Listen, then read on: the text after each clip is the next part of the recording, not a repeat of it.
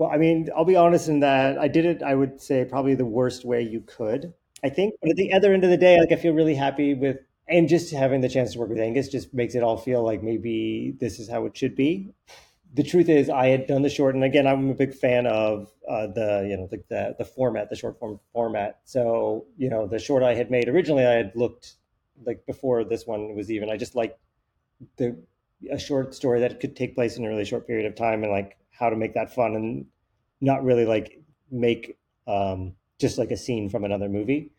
And that resulted in, I think, a really fun short that people really responded to. But what ended up happening is then when it did well, I went and took a bunch of meetings, and the last thing on earth I wanted to do was make a feature version of it. The short has like a pretty definitive ending for everybody, and I didn't want to make the same short, and I didn't want to just like take an idea like taffy pull and just try and make it longer. So, I think my knee jerk was I just didn't know if I wanted to even make it into a feature. And so I kind of took a bunch of meetings that where like a bunch of people wanted to make it into a feature and sort of said no. And that sort of ground that to a halt.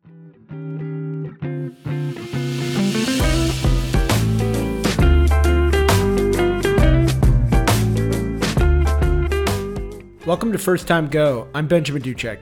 That's Daniel Brown, director of Your Lucky Day, talking about what he did after finishing the well-received short of the same name. When you read about somebody taking 13 years to release a feature from a short, you imagine there to be an endless amounts of pitch meetings, this constant struggle to get the film made, some sort of Sisyphean journey. Not for Daniel Brown. Your Lucky Day, first presented as a short in 2010, is scheduled to be released as a feature in November of this year. Seems like things aligned as they should for this to be made. Lotteries increasingly making global news, an emerging star actor ready to shine in Angus Cloud, and an assured director with years of experience thinking about the type of film he wants to make as his debut feature. That, too, didn't turn out as you might expect. But The End State is a fantastic film. It's a thriller first, and maybe a message film second, but not in a clumsy way, as so many are. Through his characters, Daniel asks the audience, what would you do for $156 million? And you'd be hard-pressed not to relate with the people in this film. The film touches gently on religion and the concept of worthiness in regards to wealth. It's philosophical for a thriller. I can't think of a better film experience than having a great time at the theater and then having something to talk about later on. Try to go see this at Alamo Drafthouse when it opens on November 10th. But first, listen to Daniel Brown. From Hawaii to Los Angeles, from saying no to what so many people dream about because it wasn't the right time. What a story he has to tell. This is America. America don't care how you get your money. Mega jackpot is $156 million. Just keep thinking about that old question. What would you do if you had $1 million? Wow. You're a winner. 156 million. Wow! Are you kidding me?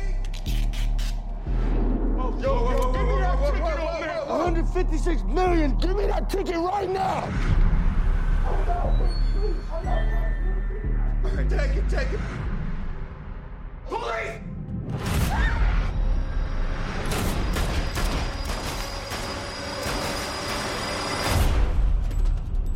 Hey! That's what we gonna do. Turn off the lights. Oh my God. 156 million. What's your plan? I'm not gonna hold you hostage. This secret got a price tag. This could be our chance at a better life. What about the bodies? This is wrong. Nobody ever got rich without doing no crimes. What was that?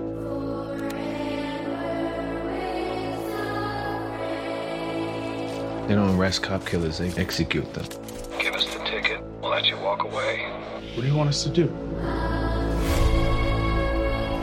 I need you to realize the situation you're in here. The winner always tells the story.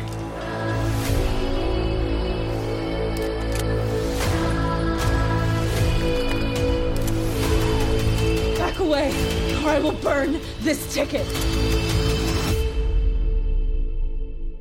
You got the power now. What you want to do about it?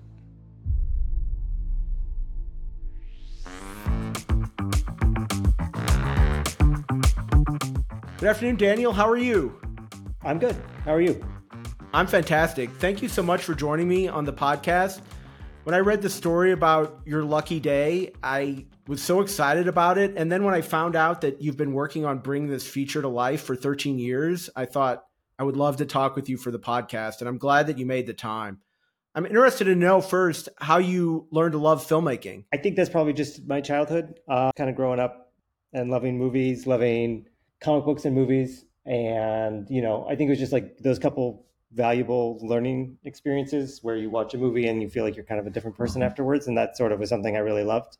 Maybe also my parents were real strict about what we could watch when I was growing up as well, just in terms of viewing hours. It was PBS or movies. We weren't allowed to watch endless TV. So just sort of kind of falling in love with the form. I think that's where it kind of comes from. Was there a certain film that you remember? That's a great question. I think maybe I had a really informative weekend at a friend's house in 7th grade where we watched Akira and Pulp Fiction back to back. And I think I went home like a different person. And then I had this passion for films and movies, and my brother's friends had that same thing. And we'd go over and we'd watch these indie movies that were coming out on video. And just sort of like, I think that video store mentality of like, you'd go into there and there'd be these great movies on the walls, and just sort of kind of responding to that. And then, yeah, I think that was probably like where it kind of started, and like where I felt like, oh, this is something I really want to do. And then I think probably the year 1999, like there was just a bunch of great movies, and that sort of felt like afterwards that it was something I just kind of had to do or really wanted to do or try and gear my life towards, because there was just a bunch of great movies that year. And like every one of them felt like, oh, I have to do this. That's awesome. And did you decide to go to film school? I did. Well, I thought it was a film school, but it was more like a video production school. It was there to kind of teach me to do news. But I got a scholarship. I was living in Hawaii at the time, and I submitted this like goofy short film I did with my brother where we were like, I had telekinetic powers. It was a ridiculous thing, but it got me a scholarship and got me out of Hawaii. And then really quickly there, because I had also really loved comic books and stuff, I saw a reel, like a demo reel or just a reel for this place called Digital Kitchen that was doing main titles. And I felt like at the time, 19 years old, I felt like, oh, that could kind of dovetail with what I was doing. They had done the titles for 6 Feet Under and had been kind of revolutionary. And, there's just a bunch of great movies. Again, those late 2000s, early 2000s, late 90s, there was just a bunch of great movie titles, that kind of thing. And that felt like something I felt like I could do and get involved with, and sort of just chose it based on that. That's awesome. And then you just kept making shorts and films until 2010 when you made the first short for Your Lucky Day? Yeah, I didn't do many. So I did a short film. I wrote a short film, again, really just being in love with certain types of media. And I tried to do like a live action kind of Looney Tunes thing where there was like a mouse, a CG character, and goes, lives in the real world kind of thing. And then I did one other short, which was Your Lucky Day. And then other than that, I was just working in advertising and I did the main titles for that TV show House. And that was sort of like the big thing I did. And then I just wanted to be a filmmaker and did a short for Your Lucky Day. And then that kind of turned into a commercial career. So I just started directing commercials after that. Like, honestly, the first commercial I ever directed was a lottery commercial, strangely enough. So it just sort of like dovetailed into doing commercials. And Your Lucky Day, both the short and the film, is phenomenal. I was blown away by how it just went way beyond just what you would expect from a thriller. But before we talk about the movie, I wanted to talk about the lead, Angus Cloud. I love the fact that you both took that leap into a feature film together. Can you talk about what that experience was like? Yeah, it was just a really lovely, special experience. And I hadn't seen the show. I'd written the script, and then my wife had watched Euphoria and said, oh, you should get Angus Cloud to be in the movie. And I wasn't even trying to get the movie made. I was just sort of writing as like part of, just my day-to-day life and like being in advertising and kind of being frustrated. But so she had read the script and told me about him. And so when I saw him, I was like, yeah, he's great, but also kind of like in this fantasy, like I'm not making this movie. And then when we went out with the script and he came back, like really in the first batch of names, the people who were interested in it, it just sort of felt like too magical. And then it was like there was just lots of questions where, you know, because what he had done on the show was so impressive and interesting and fascinating, but he hadn't done a ton of dialogue and he hadn't done a ton on the show. So he was like this special character. So the opportunity he had, this was before season 2, where he did a whole lot more, but it was just more of like a question mark that I think we both had. And then I got a chance to talk to him and we talked about the script and just about life and stuff. And it just sort of felt like a lot of similarities, a lot of connection points. I grew up in Reno, Nevada. Like, you know, I mentioned Hawaii, but I really grew up in Reno, Nevada. And there's like that Northern California connection, just people we knew, people we got along with, similar backgrounds, I think, and just sort of really connected on that front. And then, you know, I think from what he kind of represented to me the most, and which I was most excited about, was because it had been a short, I'd already kind of seen that version of it, or Ryder plays a similar character or the same character name, but in the short Ryder Strong. And what it felt like with Angus was suddenly like there could be this truthfulness to the character that I think just felt like it could really take it to another place and bring something way more real and more honest to it. Because I think it was an elevated situation. It's a little bit, it's high stakes, kind of this crazy idea that, someone would win the lottery, be really excited about it, and someone would try and steal that ticket from them. Like, it felt like having all those kind of big elements and then having someone like Angus who just sort of brings so much reality to everything he's doing. Like, he just sort of shines through and you kind of love the person that's there. And then he's also acting and performing on top of that. But it's sort of, I guess it's just like movie star quality of a person who just sort of shines. So I was over the moon about the possibility of kind of getting in together and making this thing happen with one another. He does a phenomenal job in the film. It's just a great story, and I think it's really going to resonate with a lot of people. So the backstory is also phenomenal. I think it's probably the most inspirational story I've seen in independent film this year. Not to mention my entire Venmo friends account now is people sending each other money for lotto tickets. So I feel like the universe has conspired a bit to highlight this film right now. Can you talk about how it went from a short to a feature? Is there anything you do differently over these 13 years? And did you originally start out making it knowing that you were going to create a feature from it? Well, I mean, I'll be honest in that I did it, I would say, probably the worst way you could. I think, but at the other end of the day, like, I feel really happy with, and just having the chance to work with Angus just makes it all feel like maybe this is how it should be, so I think the truth is I had done the short, and again, I'm a big fan of the format, the short form format. So, the short I had made originally, I had looked, like, before this one was even, I just like a short story that could take place in a really short period of time, and like how to make that fun and not really like make just like a scene from another movie. And that resulted in, I think, a really fun short that people really responded to. But what ended up happening is then when it did well, I went and took a bunch of meetings, and the last thing on earth I wanted to do was make a feature version of it. The short has like a pretty definitive ending for everybody, and I didn't want to make the same short, and I didn't want to just like take an idea like taffy pull and just try and make it longer. So, I think my knee jerk was I just didn't know if I wanted to even make it into a feature. And so I kind of took a bunch of meetings where like a bunch of people wanted to make it into a feature and sort of said no. And that sort of ground that to a halt.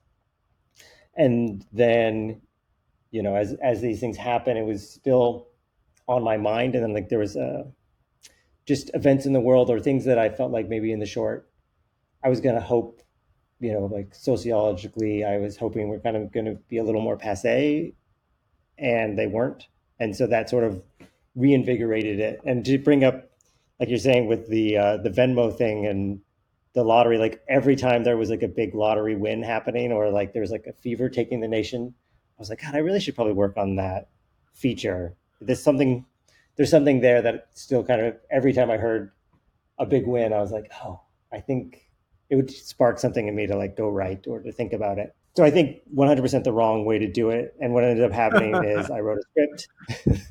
I would like, if I were to make a recommendation to anybody, I would just do what Damien Chazelle did, when like have a movie and then write a short out of it. And then if that people want it, then you can just sort of jump from one to the next. But I did it the opposite way. And maybe I think it's for the best for me in terms of like learning as an artist and, becoming, I think it was the right thing for me, but it definitely, if you want to make a movie right away, I would not suggest this path. That's such an amazing story. So just to clarify, people approach, because the short's amazing, people approached you to do a feature on it, and you said, nah, that's wild. Yeah, no, I that was wild. That was not the right, I think it was the right thing. I was concerned about what that would look like, I think, and what the nature of the cast would look like, because there was things in the short that I felt like, and at that time in 2010, like the opposite of kind of what's happening now was sort of like this diversity. It felt like it was kind of getting whitewashed. And so you would get like these, nothing against anybody else's movie, but like, you'd have a story about Egypt with Christian Bale. And so I just didn't want to kind of have a weird pushback against what I thought the cast should look like and be representative of. And I think also it didn't feel like I didn't want to just make a feature out of it because I had made a successful short. And so, I think I had to come to an idea organically that made it make sense to me as a movie. And that kind of, the big sort of opening for me was that I thought like the guy who won should be kind of undeserving of the ticket and someone who didn't need any money. And that sort of was like the way that suddenly the rest of the movie made sense. That was my little way I figured out how to make it into a feature.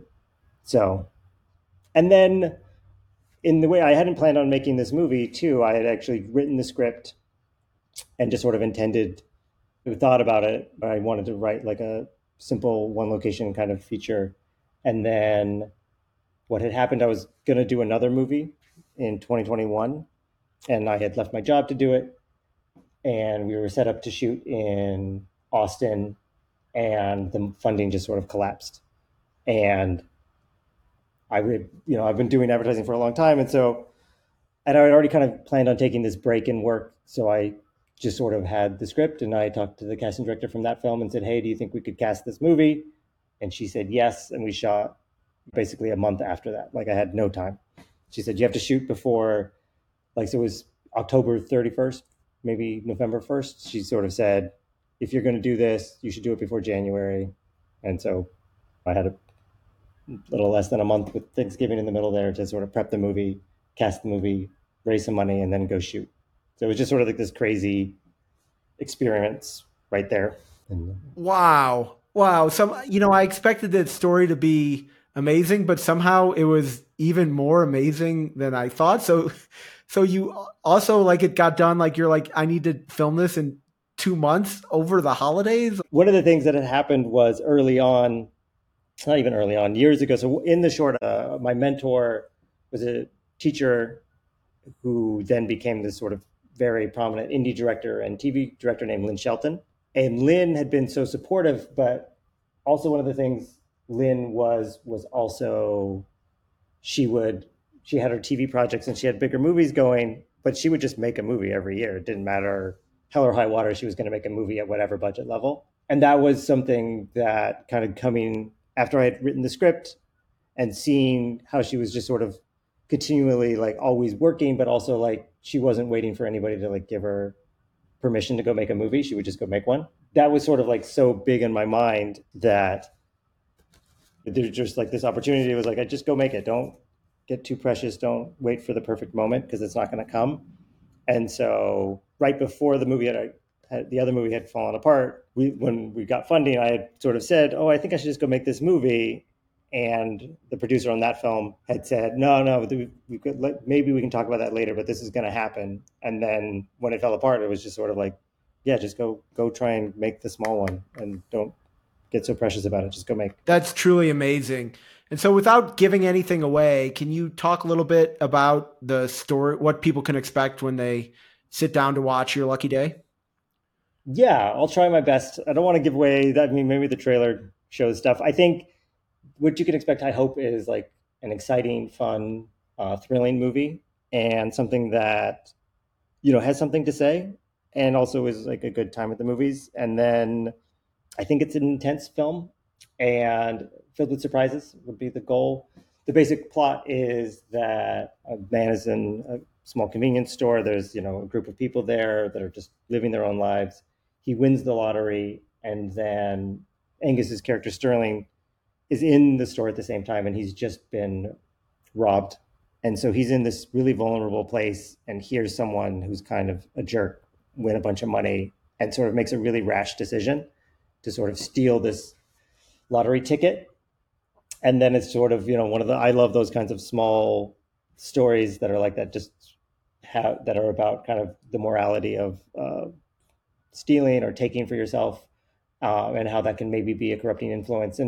But then I hopefully looks at that from like a modern context and an American context of how just sort of what we see going on in the world around us, and like how maybe once you have some money, you can maybe get away with crimes, is sort of kind of like the crux of what happens. And, people get on board and are willing to sort of go past what they thought they would in search of this sort of larger freedom from financial strife that kind of everybody feels under, I think, in a lot of ways.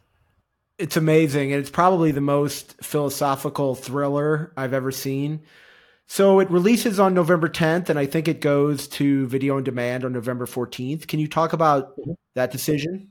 Yeah, that was part of the even just sort of early days when we were trying to sell the movie, when we were looking for distributors.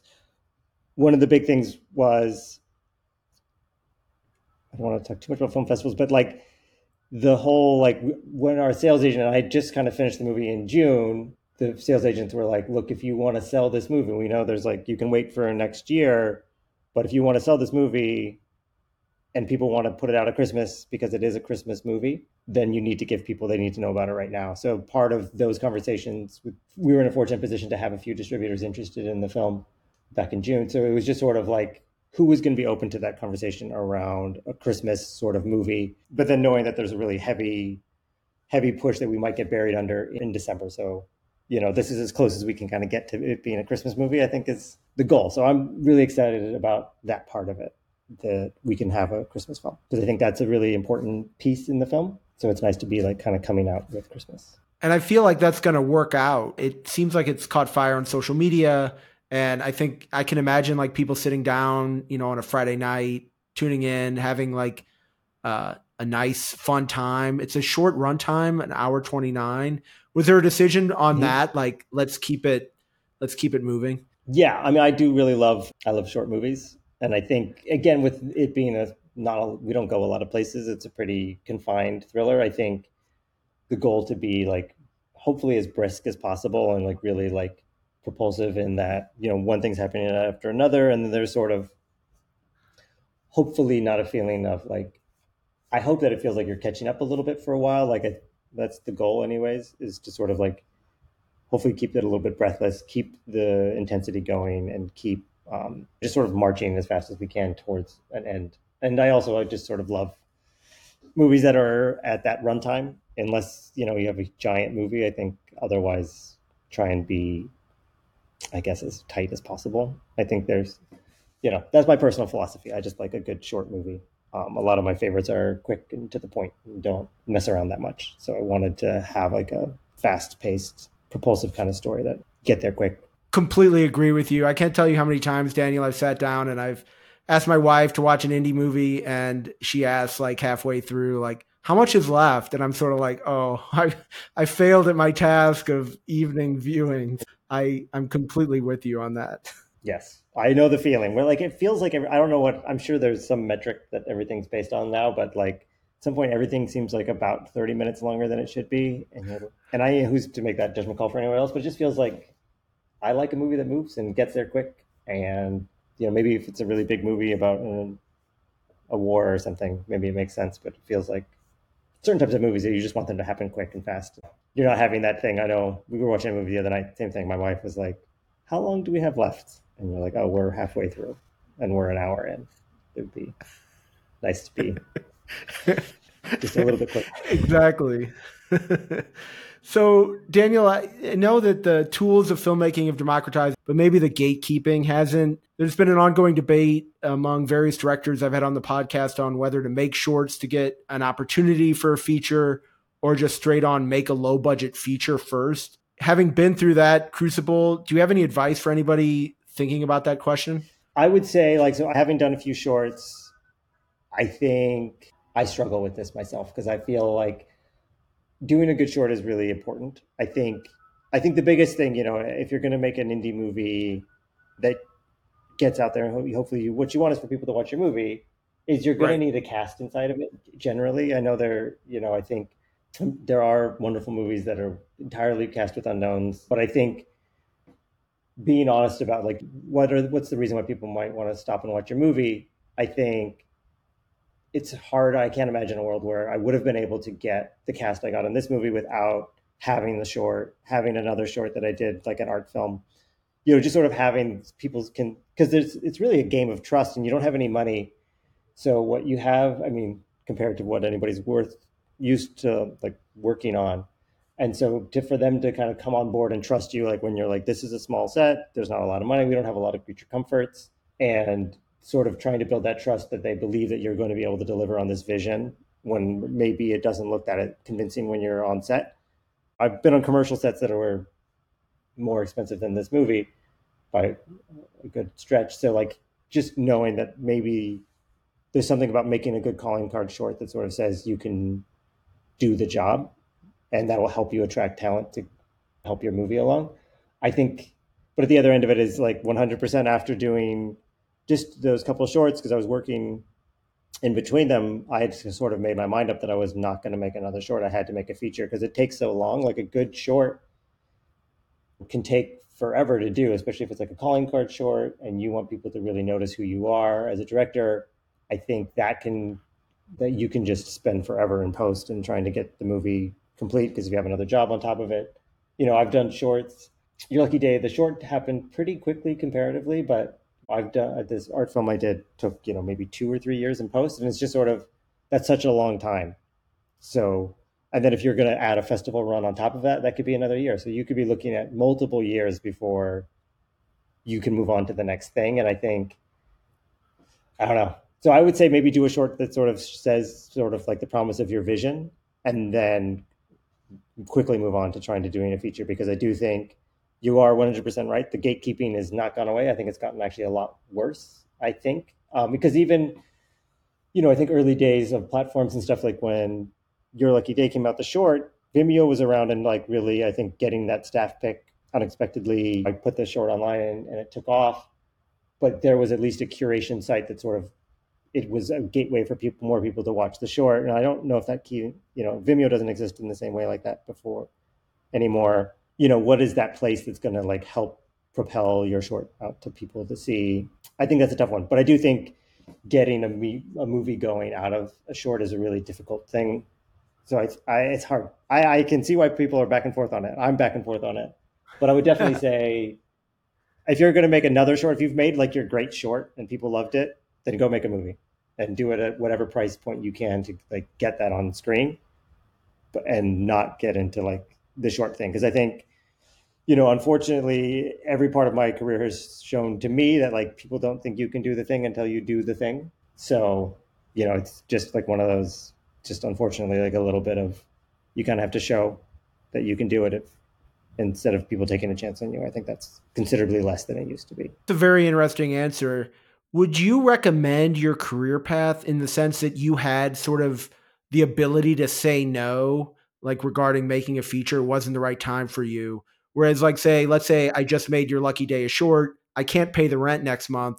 So you'd be in a different position to say like yes or no on a feature. Do you think that's helped you? Like, especially as it's tangential to filmmaking, it wasn't like you were doing like insurance sales. You were doing something that built your credibility in film. That like, would you recommend that as sort of like having a backup sort of to what you want to go about, like in terms of making a feature? Yes and no. One of the reasons why I chose commercials as like a path for my career was I came up, no family connections to the industry in any way. I didn't know anybody. I didn't know how any of it worked. And, I was a big Ridley Scott fan, and I knew he had done a bunch of commercials. So I was like, yes, that makes sense as a business path, as a way to like, okay, just make a living, learn how to become a better filmmaker, and then make a feature. But I think I had skipped over, and this goes to that gatekeeping thing, is that famously he paid for his first movie, you know, like, so The Duelist with every, like, you could arguably say that Ridley Scott is the most famous commercial director of all time. And he was at that time maybe the most famous and most well respected, and he couldn't get a movie off the ground. He had to pay for it himself. So it's like I can't say like, I would probably learn how to I would probably go to a writing school, maybe. I don't know. I think advertising is a very different business right now than it was even when I started. And so I don't know if it has that same kind of, there's sort of a financial benefit to doing it, which was, I'm sure, why I took on that, like, well, I don't really need to make this movie. And that was part of my changeover too, into sort of how I was looking at it. Like, I wasn't approaching indie film like I would when I go for a commercial, where like there's compromises, there's things, you have to sort of figure out how to make it work on the budget. You're solving problems as opposed to like living in an overly idealized version of what it should be. And so like the production stuff, like you learn a lot of like really great tangible skills along the way. Don't kind of do what I did, kind of don't. I think learning how to do it, I think there's so many amazing tools and stuff right now, and there are these other gatekeeping things that have been shut down.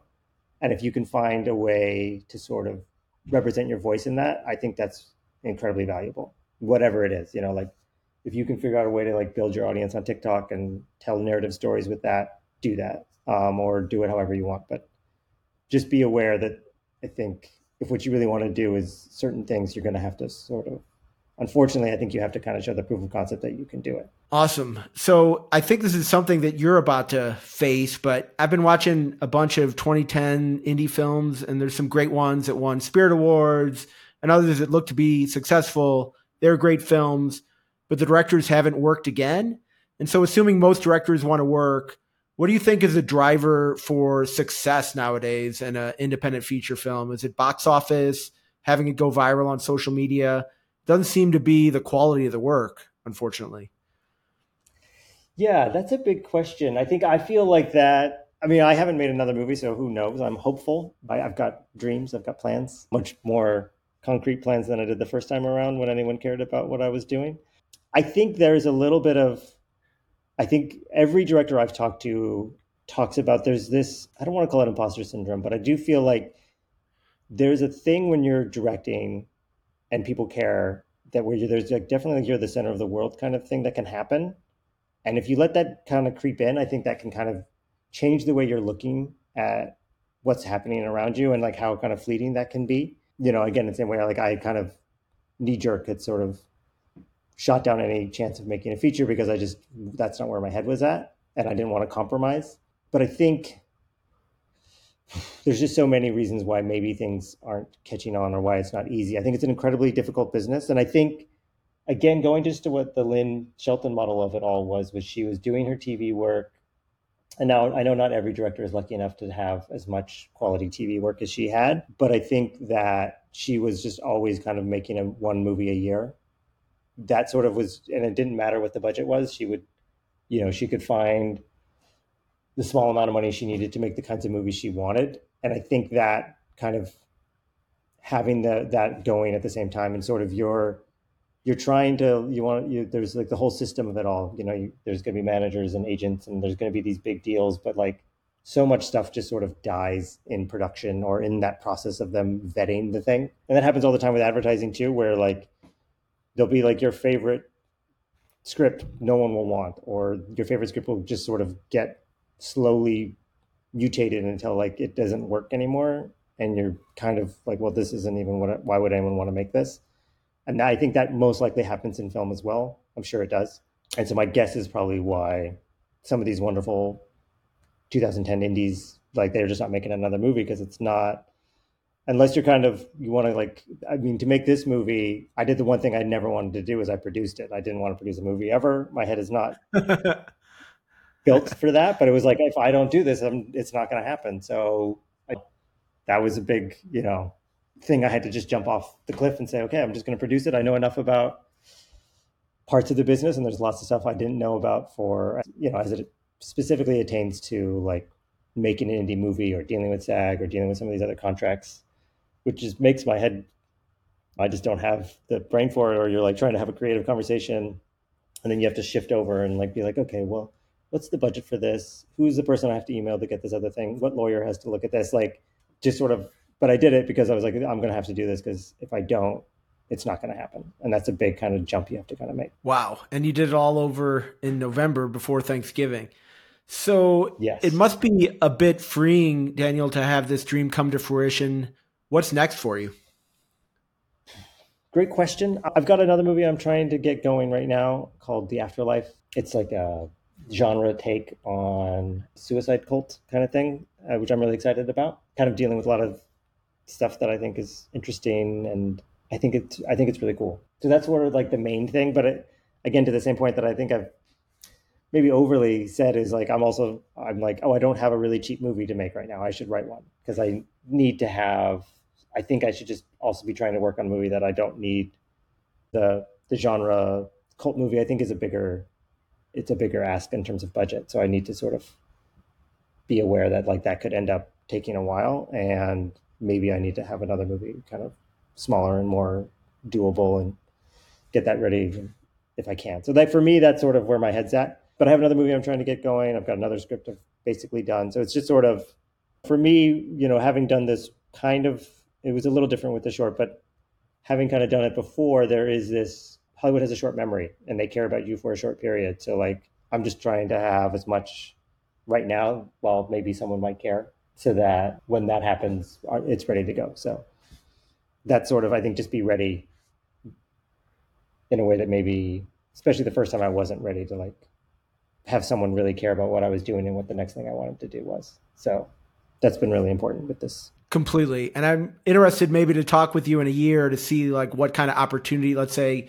which I believe it will, Your Lucky Day comes a big thing, and then you get a bunch of opportunities, and then it should be interesting to find out which direction you go. Yeah. Oh, here's a good piece of advice.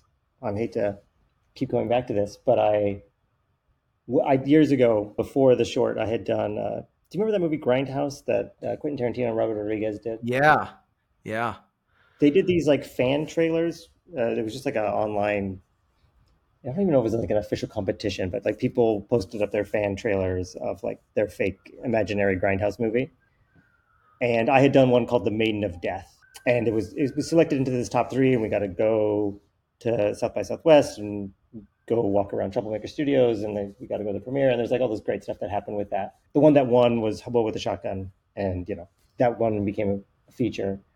We lost and got no feature, but whatever. I don't want to say lost, but you know what I mean. Right. What his producer had said something to me that I feel like I didn't quite really figure out until later, because in my brain, what it was this story that, anyway, so she said she was talking about El Mariachi to Desperado. And I'm a fan of Robert Rodriguez, but I had never really thought about it in the way she talked about it. It was like, he did El Mariachi and then got this option for Desperado. And then the movie was just sort of languishing. Like they were going through script revisions, they were doing this and doing that. And she was like, what really got it off the ground was that he went and made this other like made for TV movie called Road Racers with David Arquette. And that's what got him the next movie. That's what got him Desperado.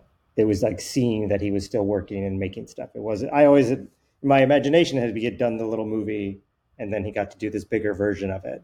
But instead there was actually like another middle movie that he made that kind of is forgotten, but was incredibly important for him making that shift to the next thing. So it was just like a good piece of advice that she had said in that room that I hadn't really like.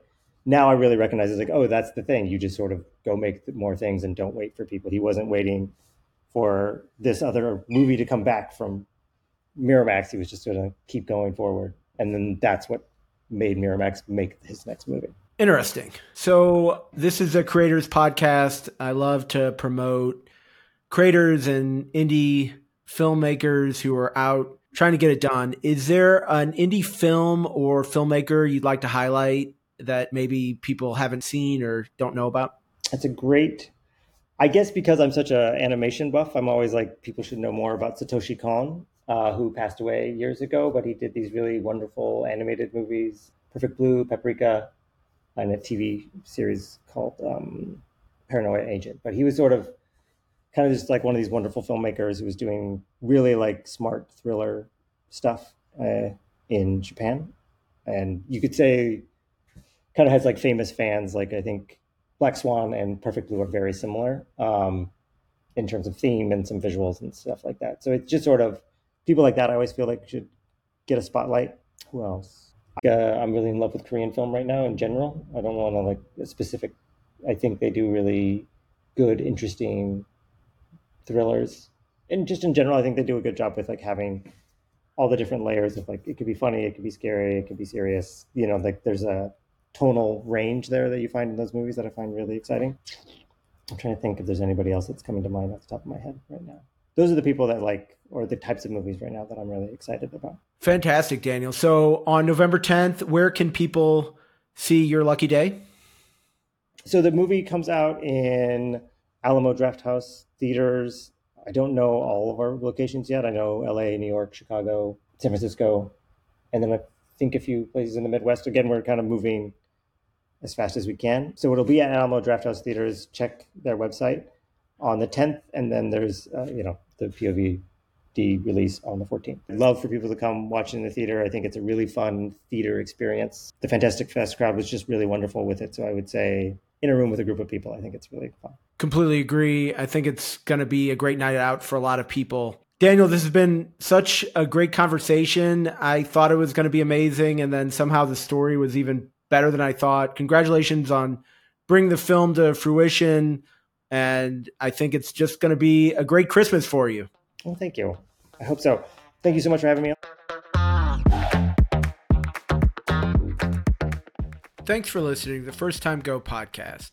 The goal is to make life a little easier for independent creators. So if you're with me for that, give the pod a 5-star review wherever you download your podcasts. Early access to episodes and other subscription benefits are available on Red Circle, Patreon, and Apple Podcasts. If you'd like to be highlighted on the show, please send an email to firstgopod@gmail.com, and let's help creators get their first time go.